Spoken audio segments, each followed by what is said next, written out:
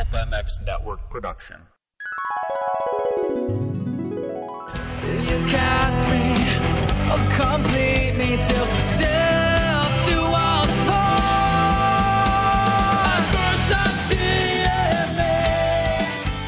What's up, guys? It's Alex Gray, and you're listening to the Pulpmx wrap-up show.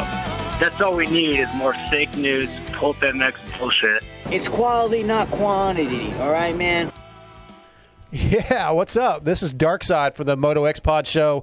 Welcome to the Pulpmx wrap-up show, the #1 moto wrap-up show in the industry. And I'm here to discuss this week's Pulpmx show with a couple guests. But first, let me tell you about our awesome sponsors. Guts Racing was established in 1990 as a premier off-highway seat manufacturing company, offering high-performance seat covers and foam for motocross, supercross, even off-road competition. Guts Racing has worked with every top rider at some point of their career, from Steve Lamson to Jeremy McGrath in the 90s, Ricky Carmichael and James Stewart in the 2000s, and today with Rockstar Husky Pro Circuit Kawasaki and JGR Suzuki, as well as many others. If it's style and performance you want, you've come to the right place. Check out gutsracing.com for info on the many products offered, such as the Phantom Light Seat Foam. And listen, you know all about Michelin motorcycle tires from the Pulpmx show, and now I'm excited to announce the Michelin bicycle tires is a proud sponsor of the Pulpmx wrap-up show. In 1891, Michelin patented the first detachable bead pneumatic bicycle tire, and to this day, Michelin continues to innovate and produce world-class podium finishing products for both road and mountain bikes. If you'd like to ride the same Michelin bicycle tires as mountain bike legend Cam Zink and the 2019 EWS champion Sam Hill, then visit bike.michelin.com for all the details on Michelin's extensive range of bicycle products, and follow them on Instagram at Michelin Bicycle. And of course, those who ride dirt bikes, motorcycles, ATVs, and UTVs know Motorsport is the best place for OEM and aftermarket parts, riding gear, and accessories. Motorsport.com's dedicated team of gearheads have the knowledge and expertise to help get your ride working at peak performance and have you looking good too. Whether you race on the track, ride on the trails, or commute on the street, make your next ride your best ride only at motorsport.com. And I want to welcome on our new sponsor, Seal Savers. Since 1999, Seal Savers has offered the ultimate protection of the off-road industry. Seal Savers is the original fork seal protection, starting with the original Seal Savers to prevent dirt, dust, and mud from getting into your fork seals. Seal Savers has since revolutionized fork seal protection with their zip-on Seal Savers, making installation a breeze. So check out their full line of moto products as well as intuitive products for your side-by-side. Seal Savers is the original and the ultimate when it comes to protection. Enter the code PULP25 for 25% off at sealsavers.com. Hey, and don't forget to visit pulpmxshow.com for sponsor links and discount codes, as well as the Amazon widget. If you want to be on the Pulpmx wrap-up show with me to talk about the Pulpmx show, or you want to contribute a question or topic for the Hello Pookie segment, send it to darkside at pulpmx.com. Okay, let's get to our guests. That's Darkside, everybody. He did a good job hosting. He didn't lock up or anything. All right, my first guest of the night is brought to you by Guts Racing. From 100% Goggles, Mr. Charles Castloo. What's up, bro? Not much. Thanks for having me. Yeah, absolutely glad. I talked to you, I texted you a couple weeks ago, maybe 3 weeks ago, about coming on the show, and you said, hey, I'm going to be in studio in a few weeks. Let's do it then. And then I just forgot, basically, and had somebody else scheduled. And then once you were in, I was like, oh, I need to fix this. So I was glad you still were up for it. I appreciate that. But our next guest, he's going to be brought to you by Seal Savers, and it is the owner of Seal Savers, Mason Mills. What's up, Mason? What's up, Darkside? Thanks for having me back on, man. Yeah, absolutely. I think this is going to be fun. I'm going to be brought to you by Michelin Bicycle Tires tonight. Before we get rolling a little bit, Mason, talk a little bit. I know you have before. Just, what Seal Savers is doing right now, what's going on with, the industry right now, and how the business is doing.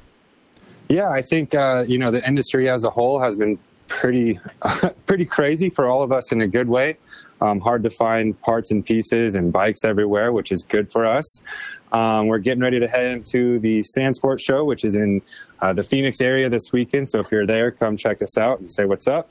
That's more of like a UTV, glamorous type event, not necessarily like a moto thing, but it's still super cool seeing all the side-by-side cars and whatnot.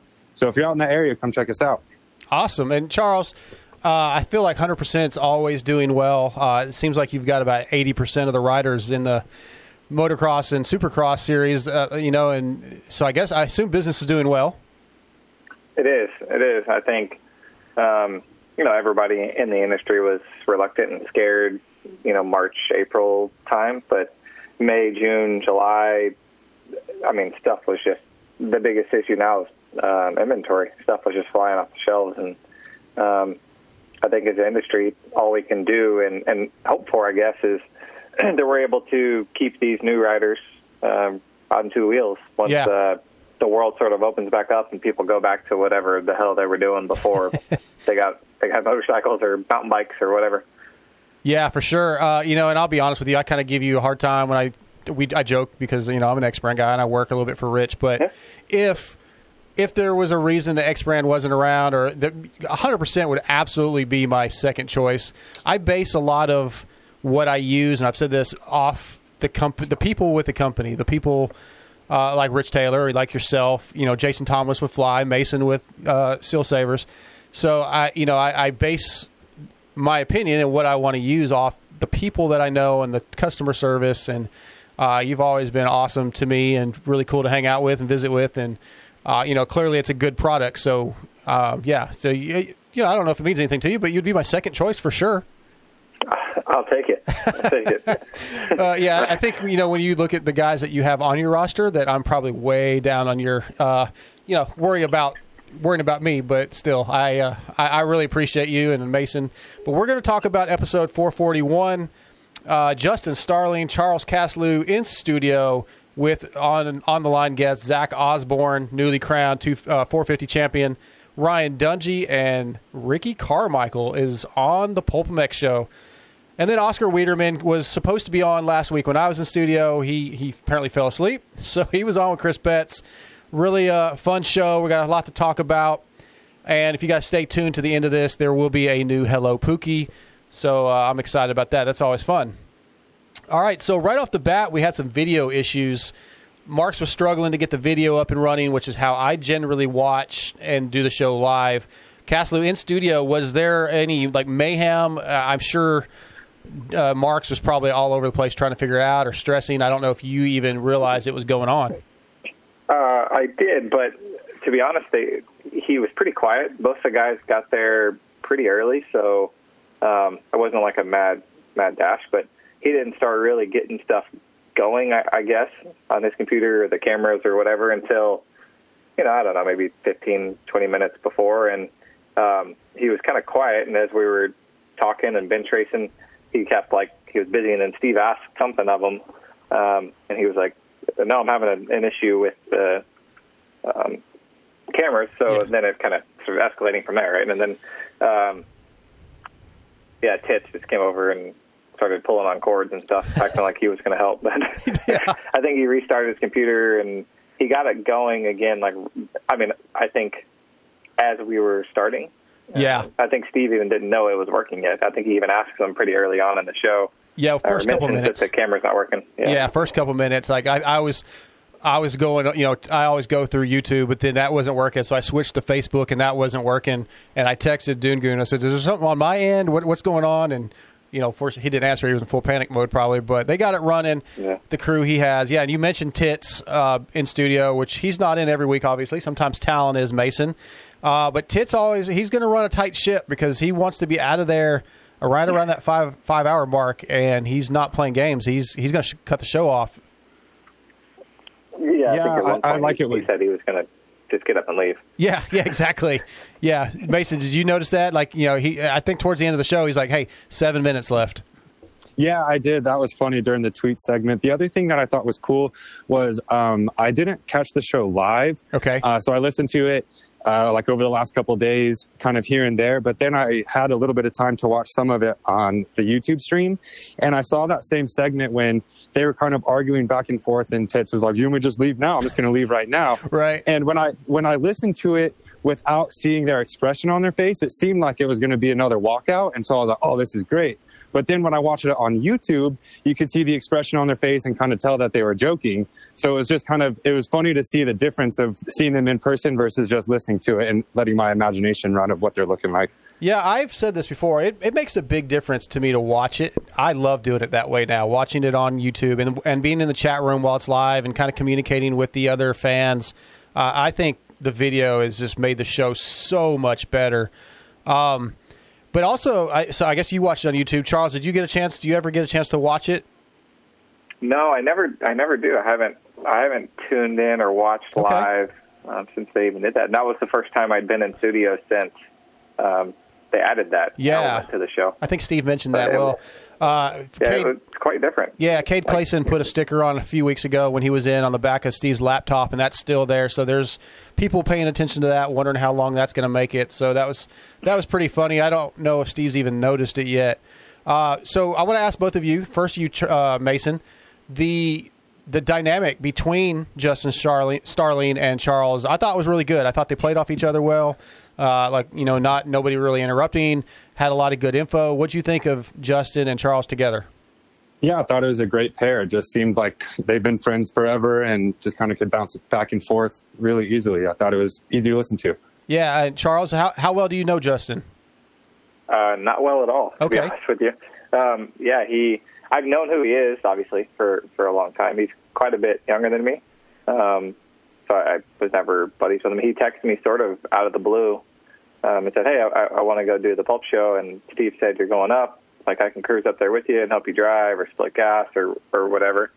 And I initially didn't have, I had a lot of stuff going on, so I wasn't sure if it would work. And then it didn't happen until Sunday afternoon. Yeah. We kind of worked out the details of me picking him up because he's staying in SoCal for a little bit and doesn't have a car, and there's a lot of logistics involved with this whole arrangement. But I don't know him. We got to know each other in the 5-hour drive up there for sure. Yeah, well, I thought you guys did real well together. I think it was I like having two guests in, two co-hosts playing off each other, and I thought it was really good. And early on, Justin kind of gave us his plans for 2021 Supercross, which is going to be WSR Motorsports, Jeff Walker himself, and Jerry Robbins. What do you think about that, Mason? That's, dude, a team like that, those guys are good riders, but I wonder where their funding is going to come from. It's just a tough gig to put a team together, 3 riders doing it themselves. I think it's going to be a struggle, but it should be. I would think it'd be a fun pit to go to and hang out with those guys because they're all pretty cool. Yeah, I don't disagree with you. I do think funding will be challenging. I think Charles even mentioned it on the show. Yep. Forecasting for next year is going to be super difficult. So I don't know what they're going to do. Maybe Steel Staples reach out to him. There you go. All right. I like that. We'll put that together. Done. Yeah. All right. Well, let's get into the meat of the show right off. We're obviously Zach Osborne. Steve even said, who isn't going to be happy for Zacho for winning this championship? A lot of talk about him being the oldest rider to win a championship. He's 31. Man, I don't even see Zach as an old guy, Castloo. I don't see him that way. He's just one of the boys still, in my opinion. I completely agree. He's a little younger than I am, so I've always looked at him as obviously a little bit younger than me, but I don't know what it is, just his attitude or his, he's a little bit smaller of a guy. I don't know what it is, but watching him ride or talking to him on the phone or even saying what's up in the pits, at no point do you just think he's older than everybody else, right? Or out of place. He just seems like he's one of the, he's new to the 450 class. Maybe that's it. Could be. Yeah, nothing about him makes me think he's the oldest guy to win a championship ever. Exactly. I see Justin Brayton, I go, yeah, he's kind of the old guy, or Chad Reed's kind of the old guy. But and I guess they've got a little bit on Zacho, but man, yeah, just something about it. There was a lot of talk about Zacho. We're going to play some audio right here, and we'll talk about it. Mm-hmm. This puts Osborne into a 4-title career now. Yes, it's two of them are 250 Supercross, that we don't necessarily always count, but that's pretty amazing for a guy that was forced to go to Europe. Regardless, that's awesome. Oh, yeah. And then you got 250, 450 outdoor, you've done it all at that point. Yeah. I think the only thing he doesn't have is Supercross 450. Yeah. That's an elite class right there. Graduating out of amateurs, though, people could see this coming, right? He was that good as an amateur. He was solid. KTM, he was KTM's guy. But then if you fast forward into that first year or two as a pro, there's no way anybody saw this. I mean, Zach wouldn't even have saw this coming. No. I think I would maybe take his career path rather than someone else because traveling, I like to travel a lot. I'll take Carmichael's. I think that this is going to help him in Supercross 21. Oh, he's going to come in the most mentally ready for sure. All right, Mason, I'm going to go with you first. That last statement, you're more prepared for 21. I think that's a pretty obvious statement. What do you think about how their thoughts, the guys in studio's thoughts on Zacho and what's coming? I agree with them. I think 21 is going to be really good for Zach. I think he's going to be on point per usual. I don't think he's going to be underprepared by any means. I think he's going to be over-prepared, ready to go. Alvin's program's pretty solid. I'm not too concerned about him for 21. And Charles, you know, obviously you had a statement on that piece of audio there, but you kind of said like nobody really would have saw this coming, and I agree with you. Why do you think that is? Because I mean, Zach's obviously a past champion. You know, I kind of wonder sometimes when I think back, like why none of us really maybe said, "Hey, yeah, Zach should be thought of as one of the guys that could win." Specifically going into the 450 class, I think because it took him a while to win on the 250. If you look back to, I mean, he turned pro in 2006, I think. So to get to the point of winning, like, he doesn't have that timeline to get comfortable and become a winner and then ultimately a championship contender in the 450 class. He'll be, 40 by then or something. So right. I think that the clock was kind of up against him because most guys don't figure it out as quickly usually. And so, yeah, I think and I guess as a bigger picture of him just getting to a championship level period, not even talking 450, but even on the 250, because that's so hard to see because those first couple of years were so bad, right? And then everyone knows the story about being forced to Europe and all that stuff. So like when you back up and you look at how things were going at that time, like it's really hard to see through that tunnel to becoming a 450 or 450 motocross champion. Yeah, and I like some of the things he said. The fact that we kind of learned in the press conference that he considered not even racing, and that Brittany kind of talked to him, and they worked it out. And he decided to race, and then he talked about that a little bit with Steve, and even I don't even know that. I think Steve was a little surprised by that, which surprises me because I feel like they have a really good friendship. But I thought it was a great interview with him. Zach's always great, and we're going to talk about Zach some more here in a little bit when we get to that segment. But something else, Mason, that was mentioned, and Charles said, after we always hear, first of all, after you win one, they become easier.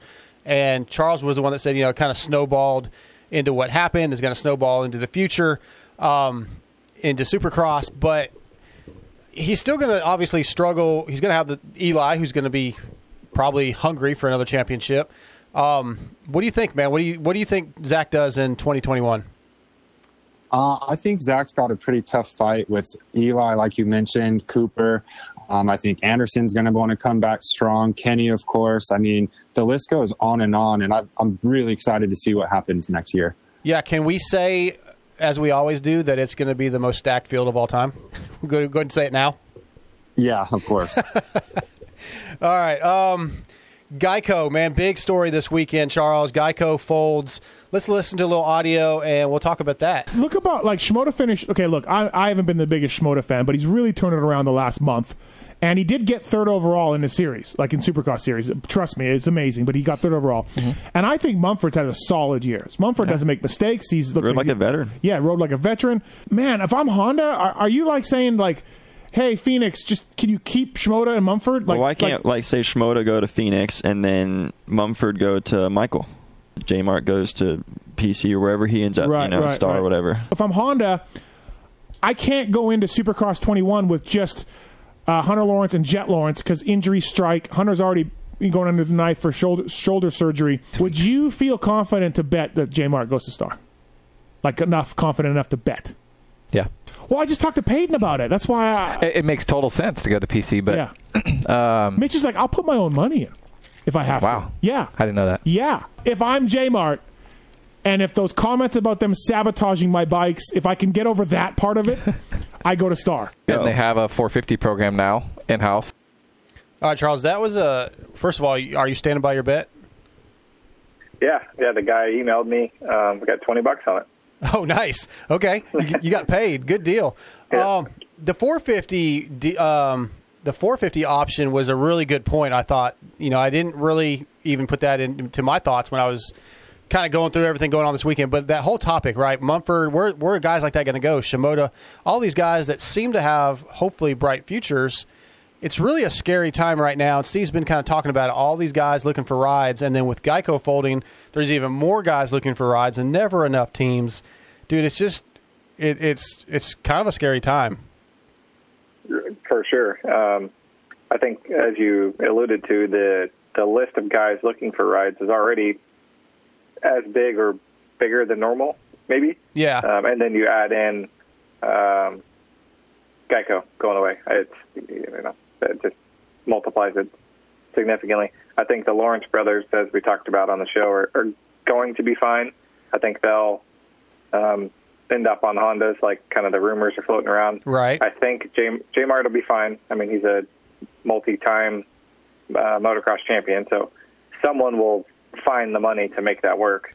My bet, $20, is on Star Racing, because, like you talked about, I think the 450 piece is a big part of it. I think because, as we talked about on the show, at Cowie, there's nowhere for him to go. Right, like Cowie has Eli Tomac to win. Yep. They're already put their money on Adam Sansarillo as the predecessor to that, and then Austin Faulkner is their next guy in line for that spot. Like, you don't just bump any one of those three guys out of the way to put Jeremy Martin into there. I don't think so.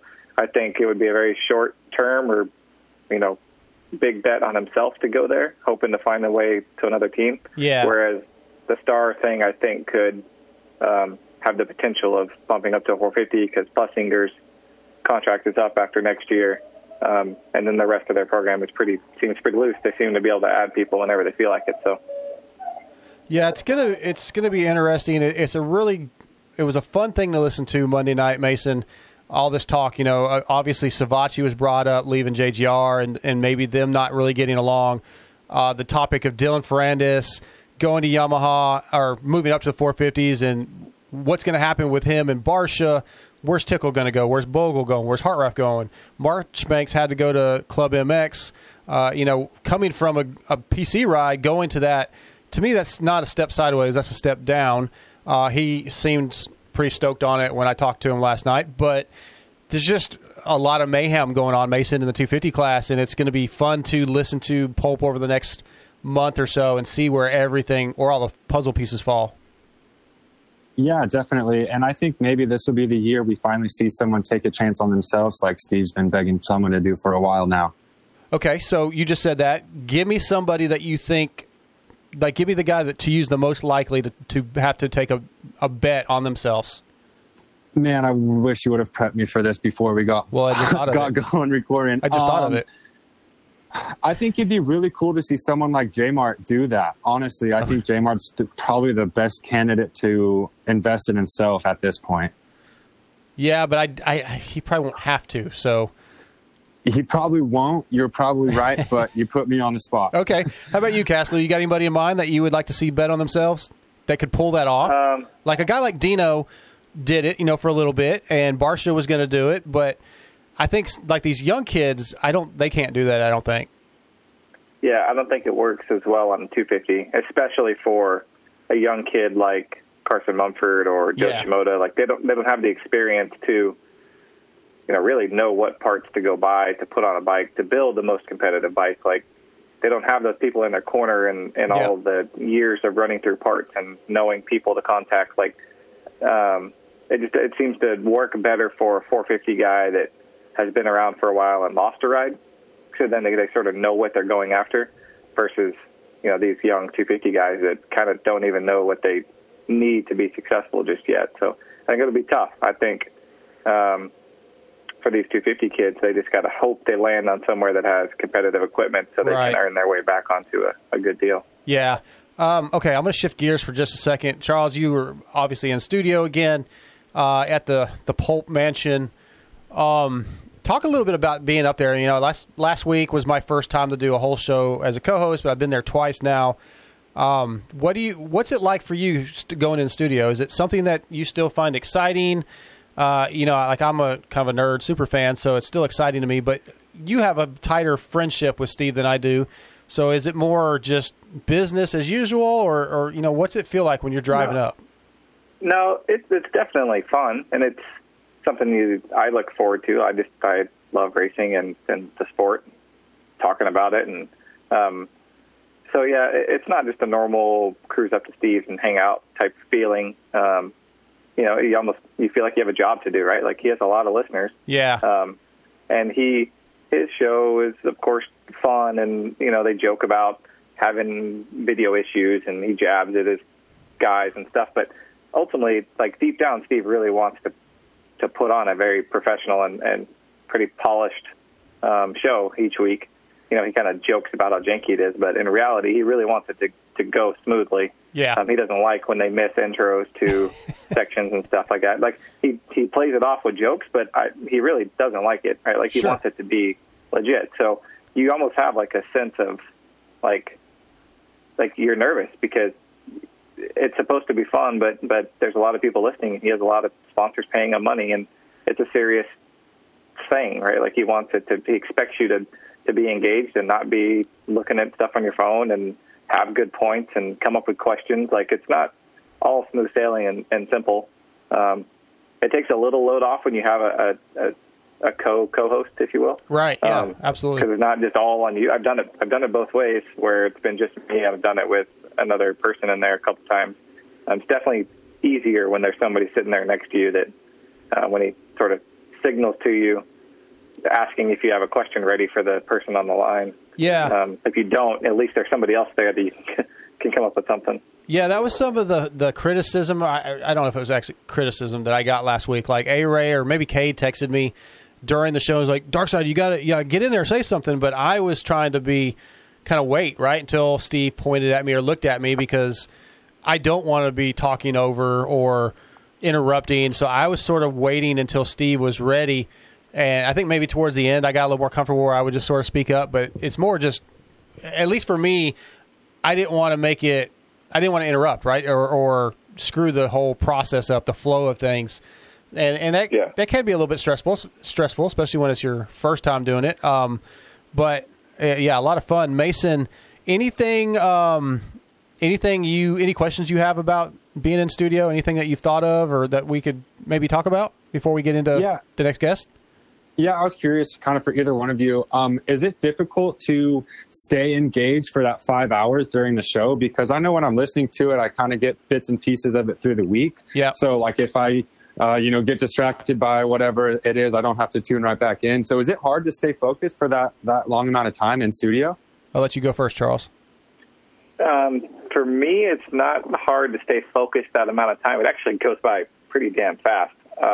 What I struggle with the most is that every time I've done it, I get there early. Like, I don't want to stress about showing up late or something. So I'm usually there hours early, or we're going to ride or do something before, where you end up sitting down in the studio and talking for, an hour or two or three, even sometimes before the show starts.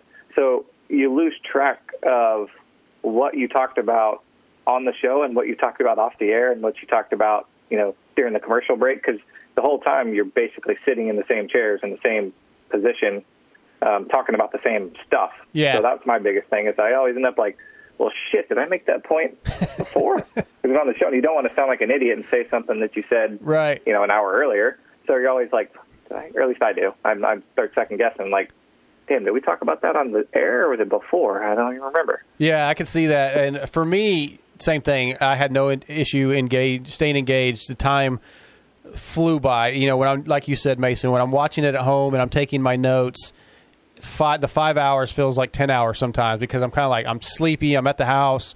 Amber wants some time. The kids want some time. But when I was there, it just flew by, and I couldn't believe it was like time to do Kiefer After Dark already. I was like, holy crap.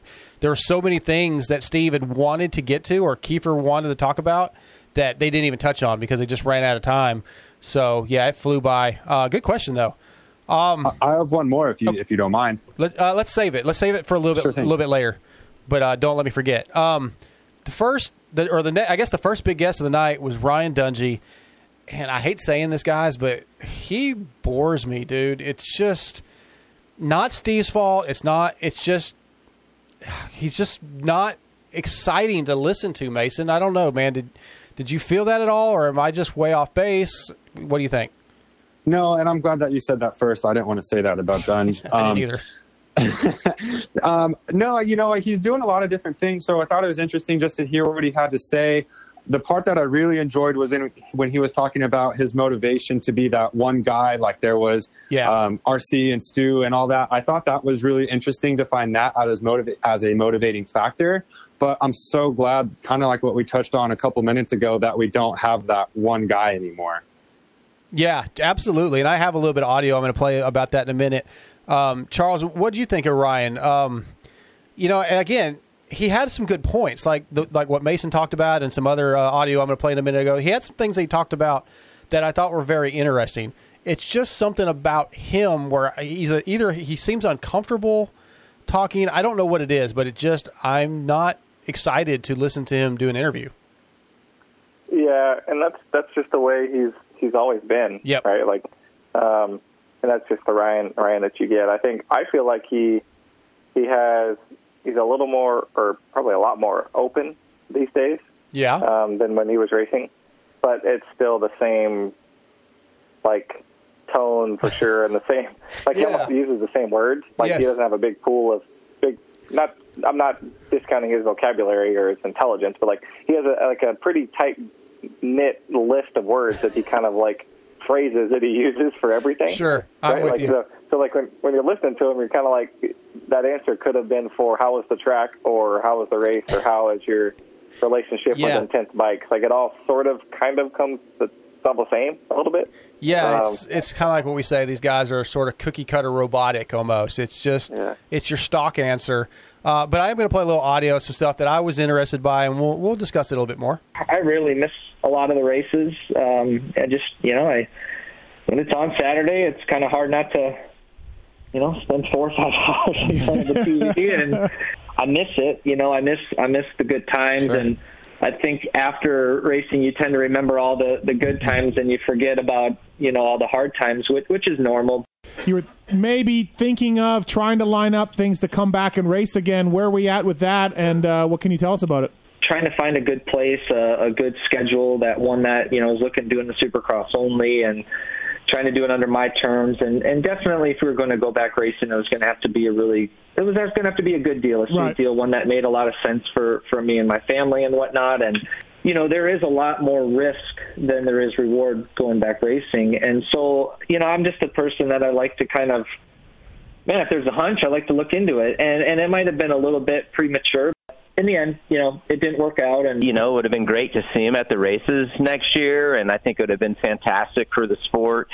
But from one competitor to another, I just don't know that I could get on board with that decision and what the motive would be behind it. Obviously, I know the motive would be to go out and win, and he's just accomplished so much. And I just go back to his last season and how hard it was for him to win that championship. I personally believe in the last 2 years, the pace in Supercross, especially the 450 class, has just gotten so fast. Those guys are going so fast, and I feel that he would have been put in a position that, quite frankly, he wouldn't have wanted to be in, whether it's quadding through a section. And all right, so I probably should have separated the Ricky Carmichael audio from the Dungey, but I wanted to get his response to some of the things that Ryan said.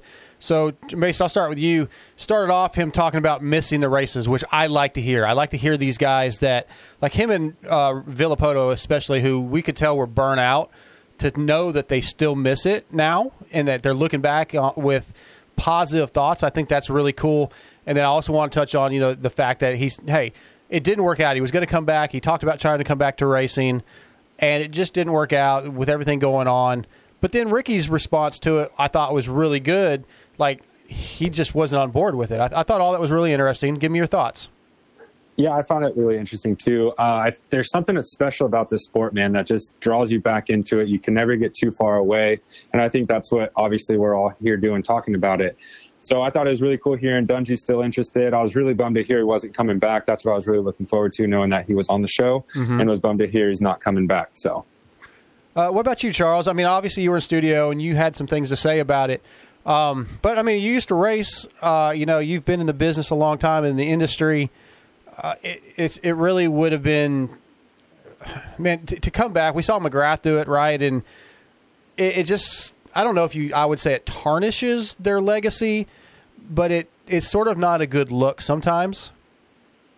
Right. Yeah, and I agree. I was surprised that Ricky's sort of outlook on, like, his perspective, I guess, on the 450 Supercross class. Yeah. The level being elevated. Like, I think a guy like Ricky, at least for me, I assume he doesn't look at the guys racing now and think, like, wow, they're better than I was, or they've really raised the bar and got faster. I think most people look back, think like, well, no, we were better then, or it's really about the same now. Yeah, so like Bob Hanna. For him to have that perspective and be like, I think Dunge would have been caught off guard. The bar has really been raised the last couple of years. I was kind of surprised by that, but I think he's right. I totally do, and I don't see a guy like Dunge coming back and just all after this much time off and being winning. So that's what he wants to do, right? Like, he doesn't want to come back and just be out there. So. Yeah, I totally agree. And he kind of mentioned that, and that's something I'm going to talk about when we get to Ricky Carmichael is where they would be at, how their riding percentage, basically. But yeah, very surprised by Carmichael's openness with that. I thought that was interesting also, and pretty honest. Like, it was cool to hear him say that. And we're going to talk about Ricky in just a second. A couple more things with Ryan Dungey. He mentioned, or Steve asked him why he's riding Hondas. And I don't really, honestly, I'm not worried about that right now. What I thought was interesting was him talking about when he decided to walk away from Geico, which it didn't last very long, Charles. But, like, do you think, or you may know something being in the industry, that he kind of saw the writing on the wall with what happened Saturday and Geico closing the doors, and he was like, oh, yeah, I don't need to be a part of this? I really don't know, and I've thought about that. You could also say the same thing about Christian Craig leaving the team to go to Star Racing, because that's been sort of a rumor and been in the works for a long time, like months. Yeah. You think that, but I don't know. I think they might have known Geico is maybe on the way out or on the fence when Dunge was around, but I can't imagine. There's no way they knew Geico was out for sure, and that's why Dunge left, because I know too much about the relationship with Geico and our, position with the team to think they knew that far back. But I think no on that. Okay, yeah, it was definitely something I thought about. Mason, I'm sure it crossed your mind. Yeah, it did. I have no clue. The whole thing's been weird. Well, yeah, definitely weird. Definitely something that's interesting to at least think about. But all right. Sure. So, and I thought it was weird. I thought it was weird that Dunge, he was the first one to offer up the mention Geico. Yep. About the bike, and I don't know if Steve would be bummed on me, but one of the things before we got on the air to talk with Dunge was that, hey, he doesn't want to talk about the Geico Honda relationship, so don't ask him about that. Okay. We're fine to talk about his potential comeback and the other stuff he's doing, but he doesn't want to talk about Geico. So it was really weird that Dunge was the one that mentioned it when Steve asked him why he's riding a Honda. So yeah, true. That's interesting. That's some good insight right there, Charles. Thank you. The last thing I think I have on Dungey is, and I want to thank my buddy Nick Stills, who is one of the Discord listeners. He's been helping me out with some notes, and he brought this up, and a couple other people touched on, and I think Mason maybe did too, on Ryan talking about motivation, the championships. They were talking about Eli and going back into Supercross. I have a quick piece of audio, and I want to get your guys' opinion. The hype is the Supercross championship. That's the big one. Just being in those shoes, I think, it's like he did it, now what, right? Like, it's like, okay, you got to find the new motivation to do it again. And what I feel, he's in that point where, I think you win the first one for yourself. Mm-hmm. You win them all because, that's the goal. You got to do it for yourself. But at the same time, I think the first one you win for yourself, and the second time you got to change your approach. And now you got to look at the bigger picture and, okay, we won one, now it's time to be that kind of, what really motivated me was just to be that, the guy for the sport who's going to fill that position. Okay, I'm not sure how I feel about this statement, Mason. I get the motivation for the first ones, doing it for yourself, but maybe this isn't what he meant, but I almost felt like he was saying there's kind of a lack of motivation to go win another championship. You have to find something. And I just can't. I've never obviously been an athlete at that level, but I can't believe that motivation wouldn't be easy to find. Like, you just want to win another one. Right. I mean, it's easy to say because we haven't been in those shoes, of course, but I mean, he worked his entire life to get to that point, and then he accomplished it. And then I think he was kind of going, well, okay, I got there. Now how do I do this again? Not necessarily like, oh, okay, well, I guess I'll try it again. But I think for Eli and Zach going into next year, I think that if they could get another championship, it would feel really good to back up what they did this year, well, heck yeah. Especially after the year we had. Yeah, I agree. Charles, what about you? Did I take that statement wrong, do you think? Did you take it differently, or just kind of, I don't know, I felt weird about it. No, I took it the way you did, I think. Okay. But I thought, like, I never pictured Dunge as the guy that wanted to be the face of Supercross or be the one that people looked at. My perspective on Dungey has always been, he didn't care about that. He didn't want to do media stuff. He didn't want to be the guy in the limelight. The thing there caught me off guard, right? Because it's kind of opposite. Like, he was almost saying he needed motivation to go win races, and his motivation was to be the spokesperson for the sport, which I never saw that and never thought that the whole time. Yeah, you're right.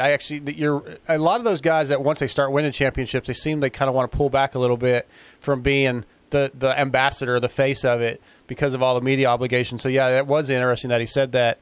All right, before we move on, I want to thank our sponsors. Guts Racing, established in 1990 as a premier off-highway seat manufacturing company. Visit gutsracing.com for the highest performance seat covers and foam on the market. And also, you guys know about Michelin motorcycle tires from the Pulpmx show.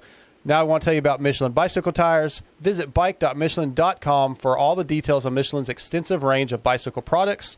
If you want the tires that Cam Zink and Sam Hill run, visit bike.michelin.com for details. And of course, well, hey Mason, do you want to do your sponsor read for Seal Savers? You want me to do it? I'll do it. Sure. Knock it out. Since 1999, Seal Savers has offered the ultimate protection to the off-road industry, starting with the original Seal Savers. Since then, Seal Savers has revolutionized fork seal protection with our zip-on Seal Saver, making installation a breeze.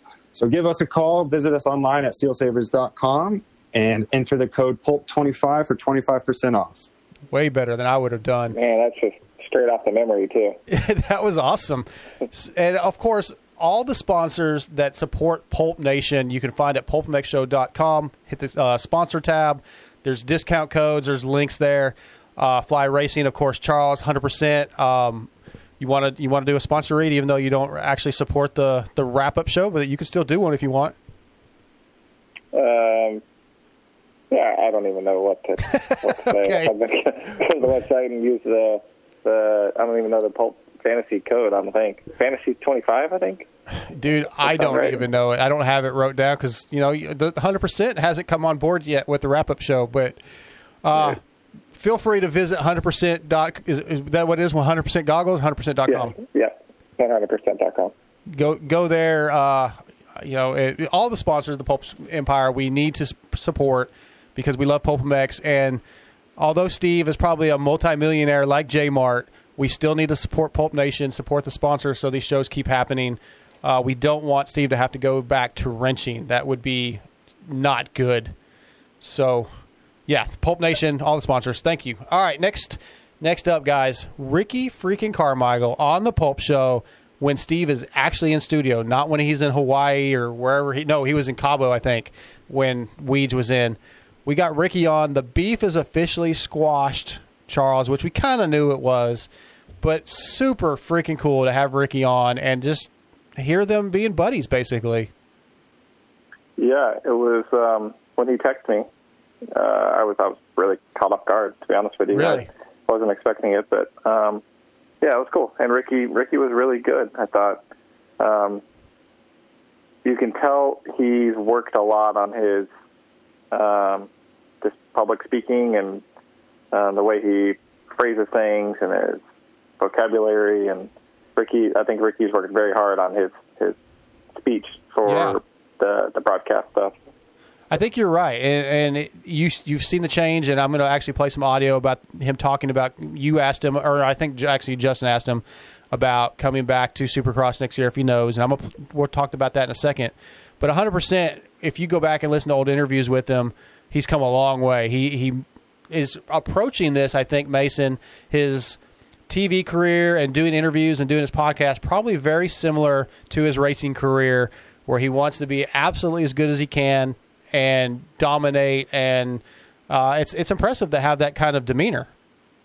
Yeah, I think it's super cool that his work ethic has translated into this new role. Yeah. He obviously changed the game with fitness and the moto side, so it's cool. Maybe he's going to change the game on the commenting and the announcing side. Yeah, it was. I think the fans, from what I saw on YouTube and on Discord, were really stoked on him being on. Something that he talked about, and Ryan actually touched on this too separately, Charles, was when discussing coming back to racing, Justin asked RC if he rides much anymore, and Dungey kind of talked about this, that like those guys, they say basically I can't ride at 50%, and Ricky said if I ride at 100% it's scary. And I think Dungey's quote was like, I can't ride at 40 or 50 or 60%. It's just, they have to be all in. And that kind of makes me sad a little bit because, I mean, again, I've never been that fast, but as I get older and I get hurt more, I got to back it down a little bit, but I still love to go ride. And it kind of makes me feel like it's not fun for them to ride moto anymore unless they can be all in. And there's something to that, right? Like, obviously, I was never at Dungey's level or Ricky's Sure. level, but I struggled for quite a while after I raced with, like, and I still do to some extent, right? Like, finding the part of racing that's fun. One part is sitting on the tailgate, you know, talking with your buddies and hanging out. The other part is when you're on the track, you know, pushing the limit and, you know, making yourself have get out of your comfort zone and have fun. And if you just ride around at, you know, half the pace, like, you're not, for me anyway, like, you're not really accomplishing anything, right? Like, I'm not having fun. So it is a struggle to find that balance of, like, going out, having fun, getting exercise, but just not being bored out of your mind, just going through the motions. It's difficult. I guess I see your point, because I definitely, I'm not as willing to do some of the things I used to do, and then I do get a little bit frustrated with myself. So I guess I can see that.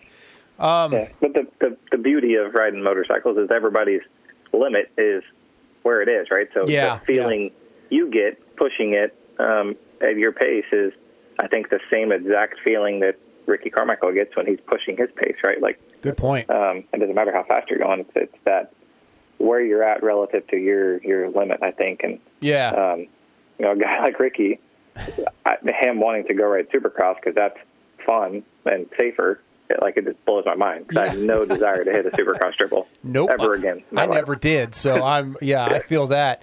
All right, let's listen to what he had to say about TV, and we'll discuss that, and then I want to get back to Mason's other question about being in studio. Well, I thought I had a good performance in Salt Lake City and been working at it and doing the best that I can. And a lot of people's like, man, you really got better from the first year to the second year. And did I work on it? Of course I did. Did I study it more? Absolutely.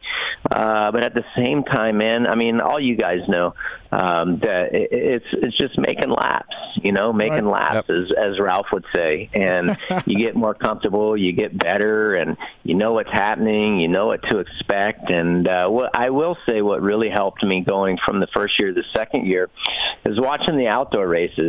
One thing that I kind of like, that kind of irks me, not really irks me, but kind of bums me out, is when a rider gets bummed about my opinion on what they did wrong. So, and I'm going to be harsh. I wouldn't say I'm going to be harsh, but I would be doing my job a disservice, and I would be doing the people that put me in that position a disservice if I didn't call it how I see it and really explain it.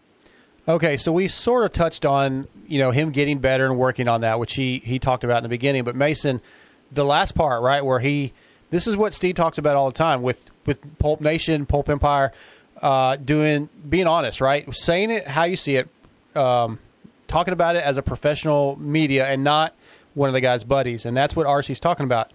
He can't worry about upsetting the riders, and I think that's what we want out of our announcers, right? We want, as a ex-professional racer, we want him to give us his thoughts on what's going on from that point of view, but also be real about what the riders are doing or not doing or what they should be doing better.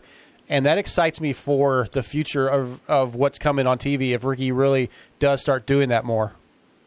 Yeah, I think that's completely true. And I think it was really interesting to think about maybe RC got a little soft spot for Steve, calling it how he sees it usually, if that nice. helps squash some of their beef.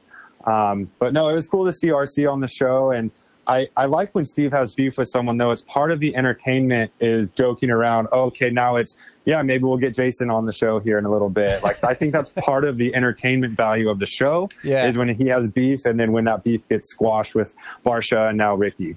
Yeah, really, the only beef we have left is Jason Anderson. I know Damon called in later in the show and brought up Ping, but I think that's a whole separate thing. I don't even put that in the same level as these other beefs. No, that's an old time friendship thing going wrong. This is different. So, but yeah, Ricky being back was fantastic. Great interview, a lot of fun, and I think we're going to see a lot of cool stuff out of them in the future, especially when Supercross comes around. They're in the same stadium every week. We may start getting a lot more Ricky Carmichael, and that's going to be cool. Charles, next thing I want to talk about is they go to commercial break after Ricky, and when they come back, Jason Thomas is on the line. And, of course, right off the bat, Steve says, hey, Ricky was on. Got something I want to play, and we'll see what everybody's thoughts is. JT, we just had Carmichael on the Pulpmx show with me. How'd it go? It's good. Really good. Can we get him in studio? Oh. Easy, bro. That would be come unreal. on. Easy. Why He not? said he would. What? He said he would on Twitter. I seen it. Oh, that he did. Yeah, he did say like that a on Twitter. Monday after Vegas Supercross. Right. We can make this happen. I'd like to get him and Chad in. Stu, probably not. Oh, but my God, that'd be... The three right here. You don't have servers, bro. You don't have enough server Santa space. Claus there, too. It was weird hearing his voice on the air. That's what I was thinking. And you guys were just acting like you'd been buddies for years. He didn't want. I was trying to get there at the end of the interview about our beef a little bit, but he just zoomed past it. He doesn't want to dwell on that. Yeah. Like champions that he is, like a champion. Yeah, he's that above he is. that. Right. He knew what he was doing. He's above that. Yeah. Right. You made it clear that he was you weren't taking that step. No. In Salt Lake. Yeah, I was not. No, JT knows I'm too stubborn. Yeah. You rode that home still. Right, JT?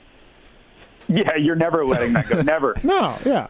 Okay, I'm going to give each one of you a question from that piece of audio. Charles, I'm going to go with you first. So Chad, RC, Stu in studio obviously would probably be fantastic. Maybe too many people at once. I don't know. But never going to happen, right? Never. Yeah. So. RC and Chad, you could have some percentage possibility there, but adding James to that, it's not happening. Well, yeah, and I don't think it's because of Chad or because of RC. It's just Stu's not into doing any of that stuff. He's not going to fly to Vegas to be on the show, period. Yeah, corralling Chad would be difficult. Yeah. Ricky, surprisingly, might not be the hardest one of the three, but then the odds of aligning Chad Reed's travel plans and calendar with James Stewart's with Ricky, so it's just not happening. Absolutely, but it would be something to think about. Man, it'd be awesome. It'd be incredible. I think that, I don't love it when there's more than two people co-hosting. I think it's too many. But the RC Chad Reed thing, I would be very excited to hear. But Mason, the question for you is the last part about Steve's stubbornness. Do you ever see Steve admitting to be wrong or apologizing for anything? No. Okay. Nice, simple answer. I like it. Let's move on. That's all we need. So Monday night, they announced the winner of the Pulpmx Fantasy drawing for the Yamaha. Sorry, Castloo, you didn't win. I didn't win. Mason didn't win. It's bullshit. Dude, I think, I'm riding a 15. You're riding a, what year, 16 or 14? Castloo? Mine's a 15 also. Okay. So we both are in dire need of the E-Start. Hey, I'm on a 12, so... Oh, shit. Okay. You went. 12 what? I have an 06 I just put back together, Honda. That's my baby, though. None of us won, but I do want to give a shout-out to Ed391. Congratulations. Just another benefit of being involved with Pulpmx and playing fantasy, which is a nightmare and so much fun at the same time. But the coolest thing is how far this thing has evolved, guys, with Yamaha being involved, 100%. I mean, I actually won a pair of 100% goggles this year, Charles. Like, nice. Probably around 4 or 5. At one moment, I was number 1 overall, and I ended up dropping to 10th, I think. But yeah, when Marks texted me and told me I won a pair of 100% goggles, I was like, that figures. That's about right. But nice.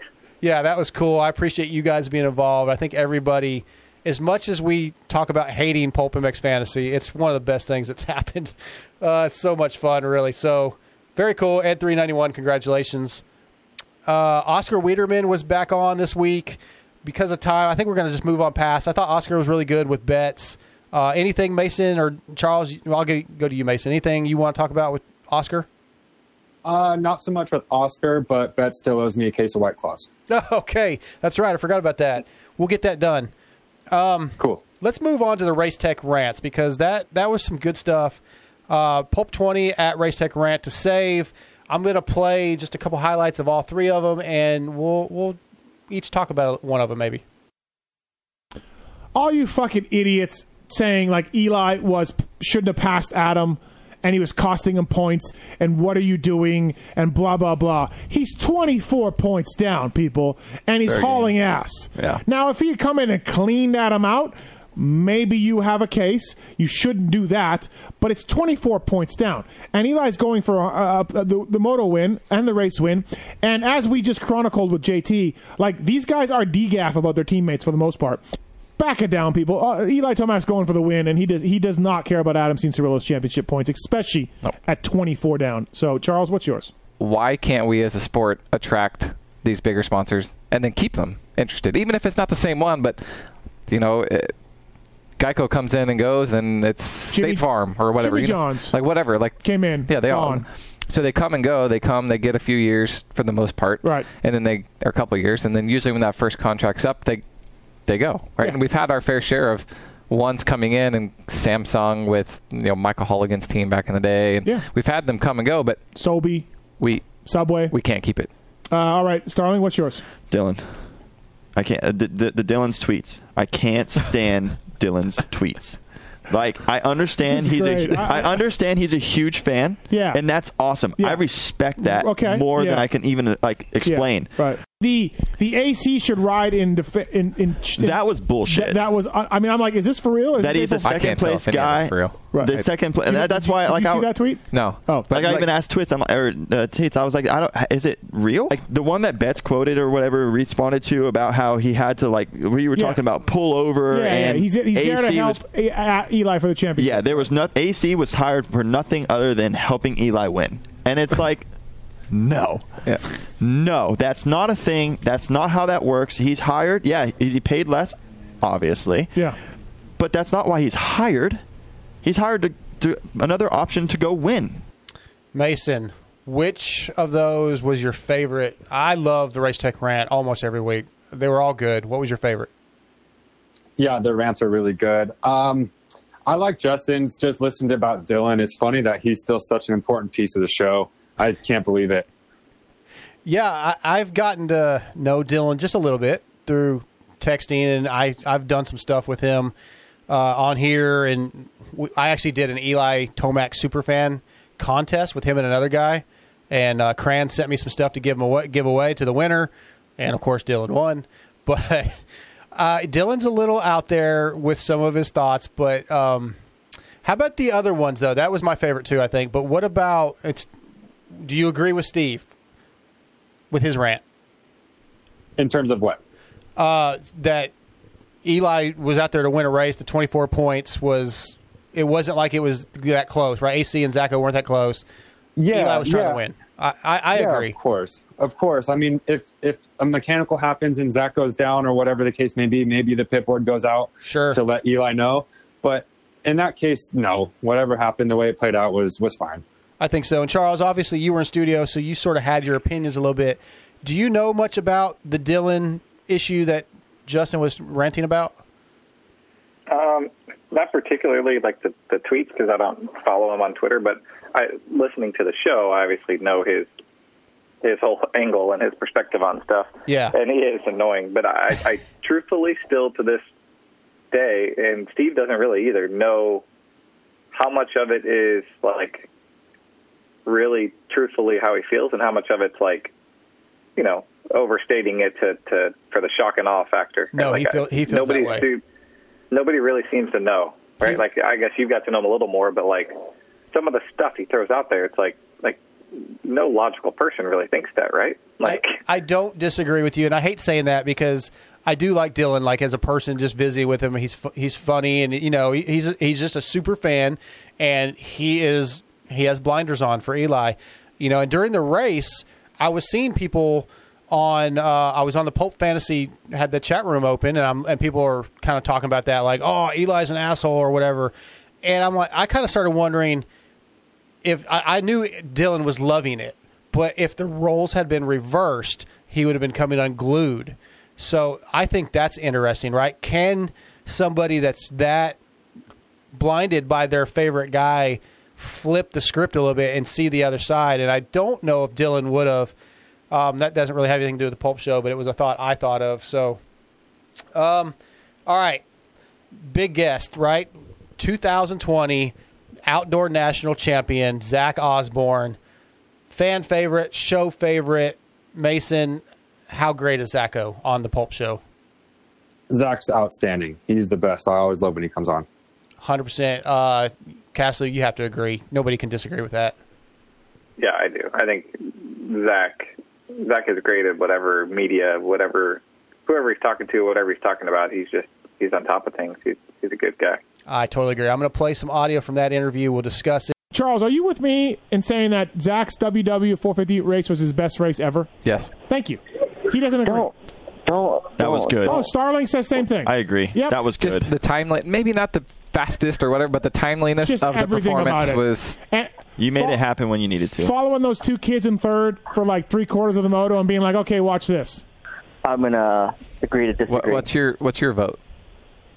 Redbud won. Redbud won. I don't even remember. Okay, well, then I guess it wasn't that good. It wasn't that remarkable then. I don't get... Yeah, Redbud won. Yeah, 1-1. Yeah, According to the results here. It wasn't bad. But look at Fine. WW. It was a 1-1, and when it counted, and it was hot. Yep. Zacho, when you're in that championship mode there at Paula, do you like? So you're out there, right? And you know, you're. I don't think you're giving it your 100% effort, but you're trying pretty hard. But late in the races, do you start letting your mind wander a little bit about, hey, what's that noise from the bike, or am I hearing something or anything like that? I said it in something in the press conference maybe or something, but it's so hard. It's harder for me to do it the way I did it over the weekend than it is even for like a Vegas 17 situation where it's a must win, because you give yourself this allowance, you know, that you normally wouldn't give, and it just kind of changes the whole game, and it's just not quite as intense or right. Yeah. Did you do anything different on race day? Did you do anything different than you normally would have? No, I'm not. I wouldn't say I'm superstitious, but I'm very ritualistic. Like every Saturday this summer, somehow we came across watching Saved by the Bell on Saturday mornings. So we've been watching Saved by the Bell every Saturday morning, and I was actually nervous because my TV is in my motorhome is set for East Coast time. Yeah, and it normally goes off at like 11. So I got up at 8, and I'm like, dang, like Saved by the Bell is going to be off. So what are we going to watch today? Like, you know, while we're getting ready for the motos and stuff. And then somehow magically it was on. So I was super stoked. All right, Mason. So morning of one of the biggest races of Zach Osborne's life, and he's worried that Saved by the Bell might not be on. Gosh, he had to have been rattled there for a little while. I can't imagine the stress of that, honestly. That's so Sorry hard. to jump in, but it's unbelievable. I didn't know. I didn't know what to say. Yeah, he was talking about it. That was great though. But like, even if let's say that was Eli Tomac's thing, right? He would never tell us that. Like, no way. That was you're right. best. Yeah. Okay, so there's a lot of good stuff in that audio clip, I think. Charles, Justin gave us his reason for why the WW Ranch race was in his opinion, the best one. You had agreed with Steve. This has been an ongoing thing for a little while. Why do you think the WW Ranch was his best ride or the most important ride of the season? for me, I think I said it on the show that the timeliness of it, right? The rebound after Millville. It was after Millville, right? Yeah. It was. Yeah, the rebound after Millville, when he was sort of on his back foot, still had the points lead, so it's not like it was, desperate times, but to back that up after, losing a big chunk of points and having the momentum swing the other way, to put a definitive stop to it with a 1-1 performance at that time, to me that makes the most sense for your best ride of the year. Maybe he felt better at Redbud 1, like the race he threw out, but yeah, to him, I didn't even remember he went 1-1 there. So, which was funny. I don't know. Which was funny when he said, "Oh, maybe it wasn't that good." Then, like, he always kind of had like, "Okay, if you don't." I had to go look at the results. I'm like, Redbud won. Like, I don't remember. Did he win? He must have won. Like, obviously, he said it was his best race, but I'm thinking, as he's talking, I'm trying to think, like, did he come from the back? Did he fall and come back up? Like, and I still don't know why there's a significance on Redbud 1 for him. But that's the one that matters to him. And Mason, the other little point that he made in that, Steve asked him about, are you starting to hear all the little noises and dealing with that? And Zach kind of made the point of just racing, like the way I took it was trying to just maintain the championship, right? Make sure that you're not outside the position you need to be, not necessarily pushing all the way to win. Just trying to get through the race where you need to be was more difficult for him. I guess mentally that would be pretty stressful. What'd you think of that comment? Yeah, I thought it was interesting. I can agree with him and can understand, I guess, where in a must-win situation, you only have that one thing you're thinking about, and that's all you're focused on for those, 35 minutes of that moto. But once you start, okay, I just got to relax, that 35 minutes is probably the longest 35 minutes of his life. Yeah, dude, I can't even imagine. Castloo, have you ever been in a situation like that, in like a amateur championship or anything like that? No, not that I can think of off the top of my head, but or at least I've had that situation with like specific races, maybe like a big money race or something where, the laps are counting down and you're in a good position and you start sort of stressing on the dumbest little things, like you feel like you have a flat or whatever, but definitely not at that level, but a similar situation. Absolutely. All right, Mason, let's jump back to your question about being in Studio Pulp Show or something that you were thinking about. Yeah, I was just curious for either one of you if you guys got nervous talking to any of these big name guys like Ryan or RC, and then I was also wondering what your guys' favorite piece of memorabilia in studio is. Oh, wow. Okay. I'll let you go, Charles. Talking to those guys, not particularly, and maybe I'm a little jaded to it because I know Dunge fairly well, and I know Zach pretty well. Ricky, I dealt with at the RCH team through different companies I worked for, so I don't say like he probably doesn't know who I am, but the other two, like, we're on a first name basis when we see each other, so not so much on that. Now, if Damon Bradshaw called in, I would have been nervous. Yeah. And then memorabilia, you know what? It's going to be the Tony Alessi contract that Tony wrote on a piece of paper and gave to Steve when they had their big blow up over Lasergate, and then Steve saw him in Canada, I think, is where the contract came from. Right. Yeah. But I think it's hilarious. It's unbelievable. There's so much and stuff. Steve, they've buried the hatchet, and Tony and Steve are all good now, but it's still framed in the studio.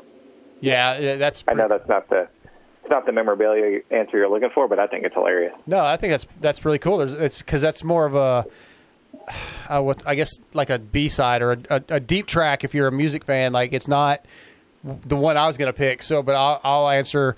For me, I'm not nervous or whatever talking to those guys anymore because luckily over the last 3 years I've had a chance to meet most of them, including Bradshaw, who I was initially nervous about. I got a chance to talk to McGrath a few times and get to know him a little bit. Those guys that were and still are my heroes. So, no, I don't feel that way anymore. I've kind of realized and I'll tell you what, I'll give you a little backstory. I think it was Zach that made me the most comfortable probably. I think year 2 of doing podcasting or whatever. I had met him at Dallas which was 2018 or 19, I think I met him. And like 2 weeks later, I was in St. Louis, and I was sitting in Chad Reed's truck with Goose, talking to Goose, and Zach was walking through, and he saw me, and he turned and came and said hi to me. Like, hey, man, he'd remember meeting me a couple weeks ago and said hi. And I was like, okay, these guys are they're normal dudes. And they appreciate you not kind of fanboying out. And I think I've gotten really comfortable with them. And it's still a little bit weird sometimes when I think back that I have McGrath's number or I have Bradshaw's number, but I don't feel nervous anymore talking to him. That's cool. It's funny. I was around McGrath this weekend at UTD World Championships. We had a booth out there. Yeah. And I wanted to talk to him so bad, but I just couldn't. I couldn't muster up the courage to do it. He's one of the coolest human beings ever. So, and that one. Yeah, I would be nervous talking to Jeremy too, to be honest with you. Yeah, I worked that out with Vanessa with Kawasaki. She's Kawasaki's PR person, and I was trying to get him on a show that we won't name. And she's like, okay, I'm working on it. And she kind of had texted me and said, he just, he doesn't really know who you are. And so it's going to take me some time. And this was like a week before MX of Nations at Redbud. So while I was up there, I was like, hey, just give me a chance to meet him real quick if you can. Let's try to do an introduction. Well, all day he was so busy. There's so much going on. She just couldn't make it happen. And I just happened to be walking through the pits, and there was a huge group of people around somebody, and there's MC. So I just kind of walked up and I waited my turn. And I said, hey, man, I'm Darkside for the Moto X Pod show. Vanessa was trying to get us together. And he goes, oh, okay, yeah, you're the guy from Texas. And I said, yes, sir. And that was it. Like 5 minutes later, she texted me and said, he's in. So I was nervous at first, but then like now whenever I see him, he always remembers me, and just a cool dude. You should have said, you missed your opportunity, man. You should have went and said hi, Mason. Yeah, I know. I've been kicking myself all week. But I'll give you, we're off topic, but whatever. Sorry, Steve. I was super nervous it was either 16, I think it was 2016 when I first met Steve before I was doing any podcasting of any kind. And I stood outside the PC truck at Dallas waiting. He was sitting with Weege and Mitch at the door of the truck talking. And I just stood there, I bet, for 20 minutes waiting to meet Steve. And I was nervous. And then Steve came up and met me, and yeah, I was definitely. I've been there though, so I get it. I'm still a fan. I get it, but I just very fortunate. I think, like Charles, to be in the industry a little. I've been in a little while, and have met most of these guys, and they're all just. I haven't met any assholes yet. I just haven't. How about you, Charles? You met any assholes in the industry? Yeah, of course there are. I can't think of any specifics off the top of my head. Like sometimes some agents or things they'll kind of bum you out the way they do business or want to do things, but for the most part, Everybody's pretty good, right? I mean, we're all in this for the same reasons. None of us are getting rich except maybe Mason. But the rest of us are in this because we love it. Absolutely. Hey, Charles, so what was Pookie Snacks for your show? What did you get? Dinner was Chipotle because they know I love Chipotle. Okay. So that's usually a given when I'm there. And then she made these really good cookies for the second commercial break. They were like these oatmeal chocolate chip things that were clearly homemade. They weren't store-bought. And then we also got coffee for the beginning of the show as well. Okay, yeah, I think those are the cookies that she talks about that she makes when Daniel Blair's in, too, because he likes peanut butter, if I recall. I got some of Steve's birthday cake, which he didn't really want to share with everybody, but I think Pookie made him. So that was my Pookie Snacks. I didn't really realize until a while back that Pookie Snacks changed. I thought it was something specific. And I didn't also realize that it was commercial 2 is when you get Pookie Snacks. I learned that Monday night when I was in because going into first break, I was like, Pookie Snacks. And Kiefer's like, no, dude, second commercial, chill out. So there you go. Yeah, one time she made us like ice cream sundaes or something. Really? A long time ago. Like, man, ice cream scoop and chocolate and man, it varies every time. I think it depends how long her day is. Steve at work. Steve just, man, he is so lucky. She's so good to him.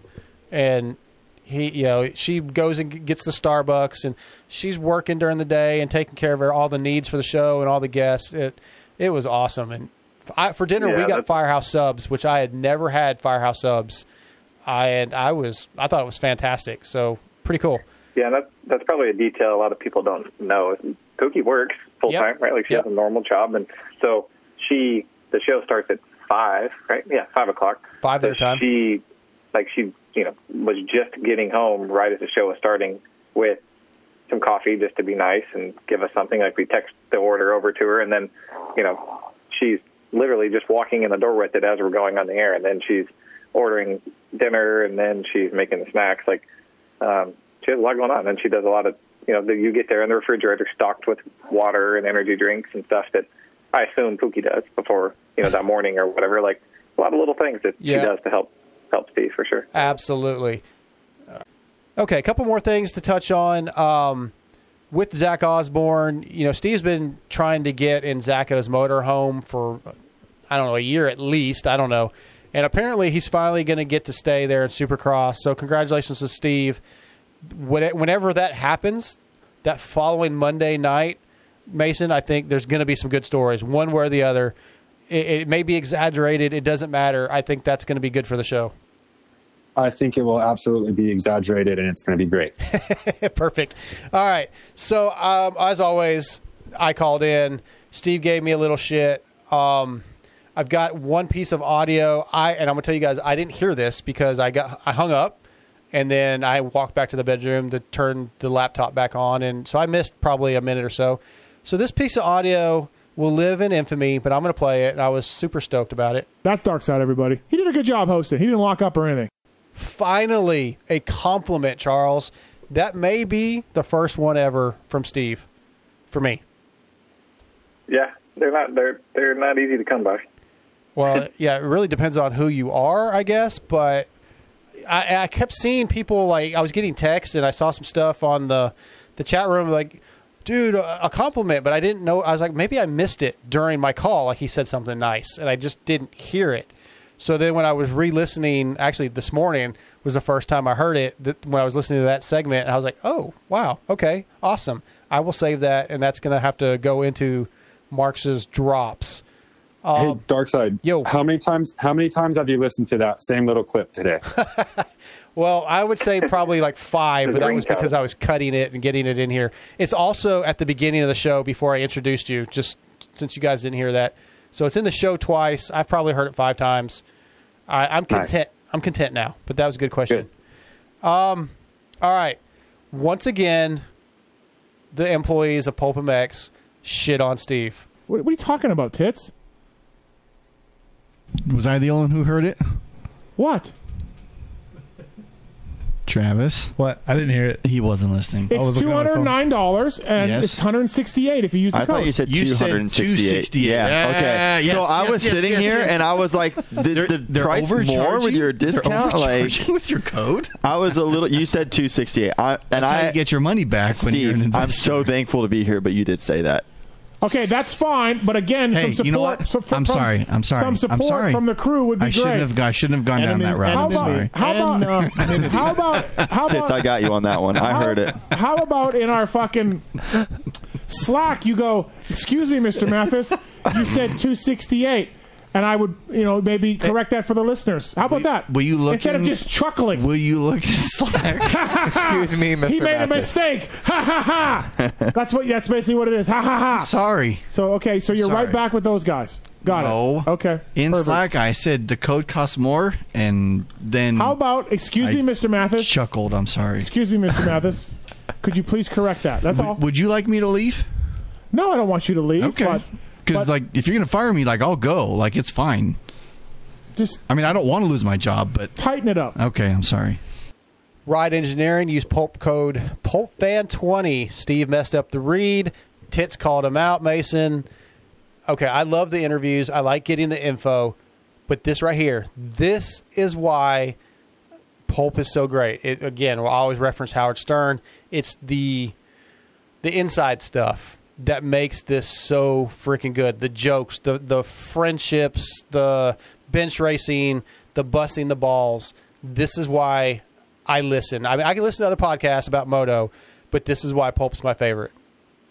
Yeah, definitely. This is what I really enjoy about Pulp, is listening to and to these guys go back and forth. And I know we kind of talked about this a little bit earlier, but watching on YouTube versus just listening to it, Right. it was such a different, perspective. And so it was really cool to see it live and in person. So if you haven't seen the YouTube stream, I'd really recommend checking it out. Charles, in studio, uncomfortable, funny. What are your thoughts at the moment while this is going on? It's funny, but you also you don't know like how serious he is. Like, yeah, I assume it's all just a big joke and ha ha ha, kind of for the show. But like, he doesn't waver from it, right? Like it's not like when you get off the air, he's like, "Oh, I'm just kidding," or "Hey, man, that was just for fun." Like, he kind of like leaves it at that, right? Yeah. So it's hard to grasp, and he does the same thing every Monday night. So I don't know. It's funny you mentioned that because when we went off air, after everybody left, Steve and I were upstairs in the kitchen, and he actually did tell me how he actually feels about it. But I'm not going to share that because I don't think that's fair, and I think that would I don't know. I just want everybody to wonder, so I'm not going to share what he said to me. So I'll tell you two guys off air if you want, but yeah, not on the show. Okay. I had a couple more pieces of audio that I'm going to skip. I do want to touch on the content, though. Yamaha moving to Florida. Charles, you kind of talked about it a little bit. Mason, you're in a business. You're based out of the West Coast, right? Yeah, Southern California. So do you see where that would be beneficial to get out of Cali? 110%. Do you see that hurting a business, a team like that? I mean, I can't imagine it will. I think that'd be nothing but positive. Probably better tracks, better dirt. Yeah, I think maybe initially financially, but other than that, I don't know. I couldn't see it going wrong. Right. Okay. Fair enough. Charles, what were your thoughts when Steve talked about Chad paying everybody a championship bonus but Steve? Like, is that legit? Did that really happen? He paid everybody but Steve, and why? It is legit. I think it's funny. Steve, the details are a little fuzzy now. Like even to himself, like he's like, maybe it's $6,000, maybe it's $2,000. Yeah, exactly. Maybe it's $4,000. Like I really think it happened, but I really think he has no idea how much it was. It might have been $600, and he's like $6,000. I don't know. Like, but I think it's funny, and it's cool that he is at a place now in his life where he doesn't care. Like he thinks it's funny too. And I think Chad thinks it's funny as well anytime it's mentioned. Yeah. Can you imagine? And to be Go ahead. truthful, he probably deserved it. Like, I assume, knowing Steve and his hard-headedness, there was probably something there that he wouldn't give up on or wouldn't back down from. And Chad is super strong-headed as well. Very. Probably didn't like it. So here we are. That's what you end up with. Man, can you imagine being, if it went down that way, no matter how much it was, the only guy that doesn't get a bonus and how that would feel in the moment? And Steve would not in the moment or now say, I was a little butthurt, I don't think. But it'd be almost impossible to not be butthurt. Either one of you. I agree. Crazy. Okay, the other piece of audio I was going to play was the discussion on Paula versus Glen Helen. Charles, you kind of talked about it. Mason, neither one of those tracks is fantastic. I thought the track at Paula on TV looked like the worst track all year. Zach laughed when I said that in the press conference. Just as a fan, would you rather them be at Paula or Glen Helen? As a fan, I'm not live at either one, so it doesn't make too much of a difference from sitting on the couch watching the race. But I think the spectacle of Glen Helen is just such a staple of the sport, so I want to see that over Paula. But as a fan wanting to go to a live event, I'd probably rather go to Glen Helen than I would Paula. Okay. I've never been to Paula, and I've only been to Glen Helen twice for the Vet Nationals. Once where I think it might have been the first time I met Charles. So I think as far as just watching it on TV, I would go with Glen Helen. But, yeah, both of them are pretty crappy. All right, we're just going to blitz through a couple things, the last things that if you guys have not listened to the Pulp Show all the way through, some pretty cool topics were talked about. Jason Thomas talked about Dylan and some issues, hardships he may have moving to the 450s. There was a lot of discussion on teams finding sponsors, TV time, that kind of stuff. You guys, check that out. Christian Craig, Steve mentioned maybe going to 450s. That's actually something that may happen with Star. And Steve kind of brought up no media going to hanging out at the Star truck. All some pretty cool little topics that were talked about that we are not going to touch on the wrap-up show. If you haven't listened to the show yet, the Monday show, you got to go check it out as you do every Monday. Once again, I want to thank Seal Savers, Guts Racing, Michelin Bicycle Tires, and Motosport.com for all coming on board. Anything else, Mason, that you'd like to discuss or talk about before we wrap this thing up? Mason. No, I'm good. Darkside Pulp 25 gives you 25% off of our website, sealsavers.com. All right. Charles, how about you, man? Anything that you stood out Monday that you want to touch on, or anything you want to say before we close it? No, I think we're good. Well, guys, I know it takes a lot of time to do this, and I appreciate you guys spending some time helping me out. I appreciate it. It means a lot. Everybody that's still listening, stay tuned for Hello Pookie, and if you have any questions for further Hello Pookie segments or anything you want to contribute to the show, hit me up, Darkside at Pulpmx.com. Other than that, it's a wrap, and we're out of here. Hello, Pookie. What's up? It's Chad Reed. Okay, fellow jerkies, find a nice quiet place and get comfortable. It's time for Hello Pookie. She loves New Kids on the Block, Howard Stern, and Adam Cianciarulo. She's Pookie Mathis. Hello, hello. On Pulp, you said you were studying. Studying for what? I don't even remember this. You know what? I remember saying that, but I said I was going to study for the tits versus tits. I meant I was going to just review the race results, but I didn't. Okay, that's funny. Yeah, that's why I missed it, because I think if I had thought you were like going to college for something, I would have probably focused in on that. Oh man, yeah, it's just not for me, guys. I mean, some people I went to high school with in college are going back to school now, and they're like so proud of themselves, and I think it's so cool. And they're like, I took my first exam, and I remember when I was in college, seeing older people in school, and thinking good for them, like they're doing it, but thinking for myself to go back to school, like. I don't know. I mean, if Steve needed me to help with the business or something and I had to learn something, I probably would. But otherwise, like, I don't know, higher education is just, I'm just not interested in. I don't blame you. I don't want to say I'm not interested in learning anything, but like, I'm really not interested in kind of learning anything that I. I'm with you. Hey, don't feel bad. Amber. If I do, I'll find it on YouTube. I'll learn whatever I need to learn on YouTube. Yeah, Amber's going to school online while working, and I'm like, ugh, no. I just texted her a little while ago. I was like, hey, when you get off, let's go eat. Oh, I have an exam tonight. I'm like, damn it. Your stupid school's affected me now. And in my way of my life. Yeah, but she can say, well, you're doing podcasts 3 nights a week while I'm sitting in the house waiting on you. So, yeah, she's trying to better herself. That's good, but I'm out on school. But you mentioned, though, okay, let's say tits versus tits. What do you really think about that segment? Because you get really embarrassed, you get upset. So maybe yes, because I think that people are going to think that I'm stupid, right, which I don't like. We're back on the insecurity thing again. But I definitely don't think. I don't see how anybody could think you're stupid for not knowing. Just because you're married to Steve Mathis and you have your favorite riders, we know that you don't watch like the races. Over and over and focus on everything. You don't know all the details of the sport. You're just, you're not that into it. So I don't think anybody could think you're stupid.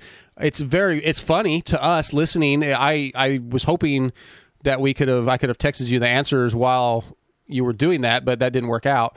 But it's a very funny segment. I think people like it. Again, I hate that you get so upset over not doing well. I know.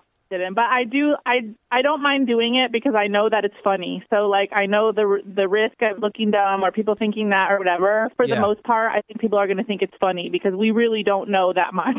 Yeah, it's fun. It's funnier that Tits doesn't know because I guess stereotypically I'm thinking, all right, he's a dude. He works on the Pulp show. He should know what's going on. I don't expect you to know as much. I like that you got AC's girlfriend, I guess, That was Yeah, I like that he threw you a bone. Helped out with that one, yeah, for sure.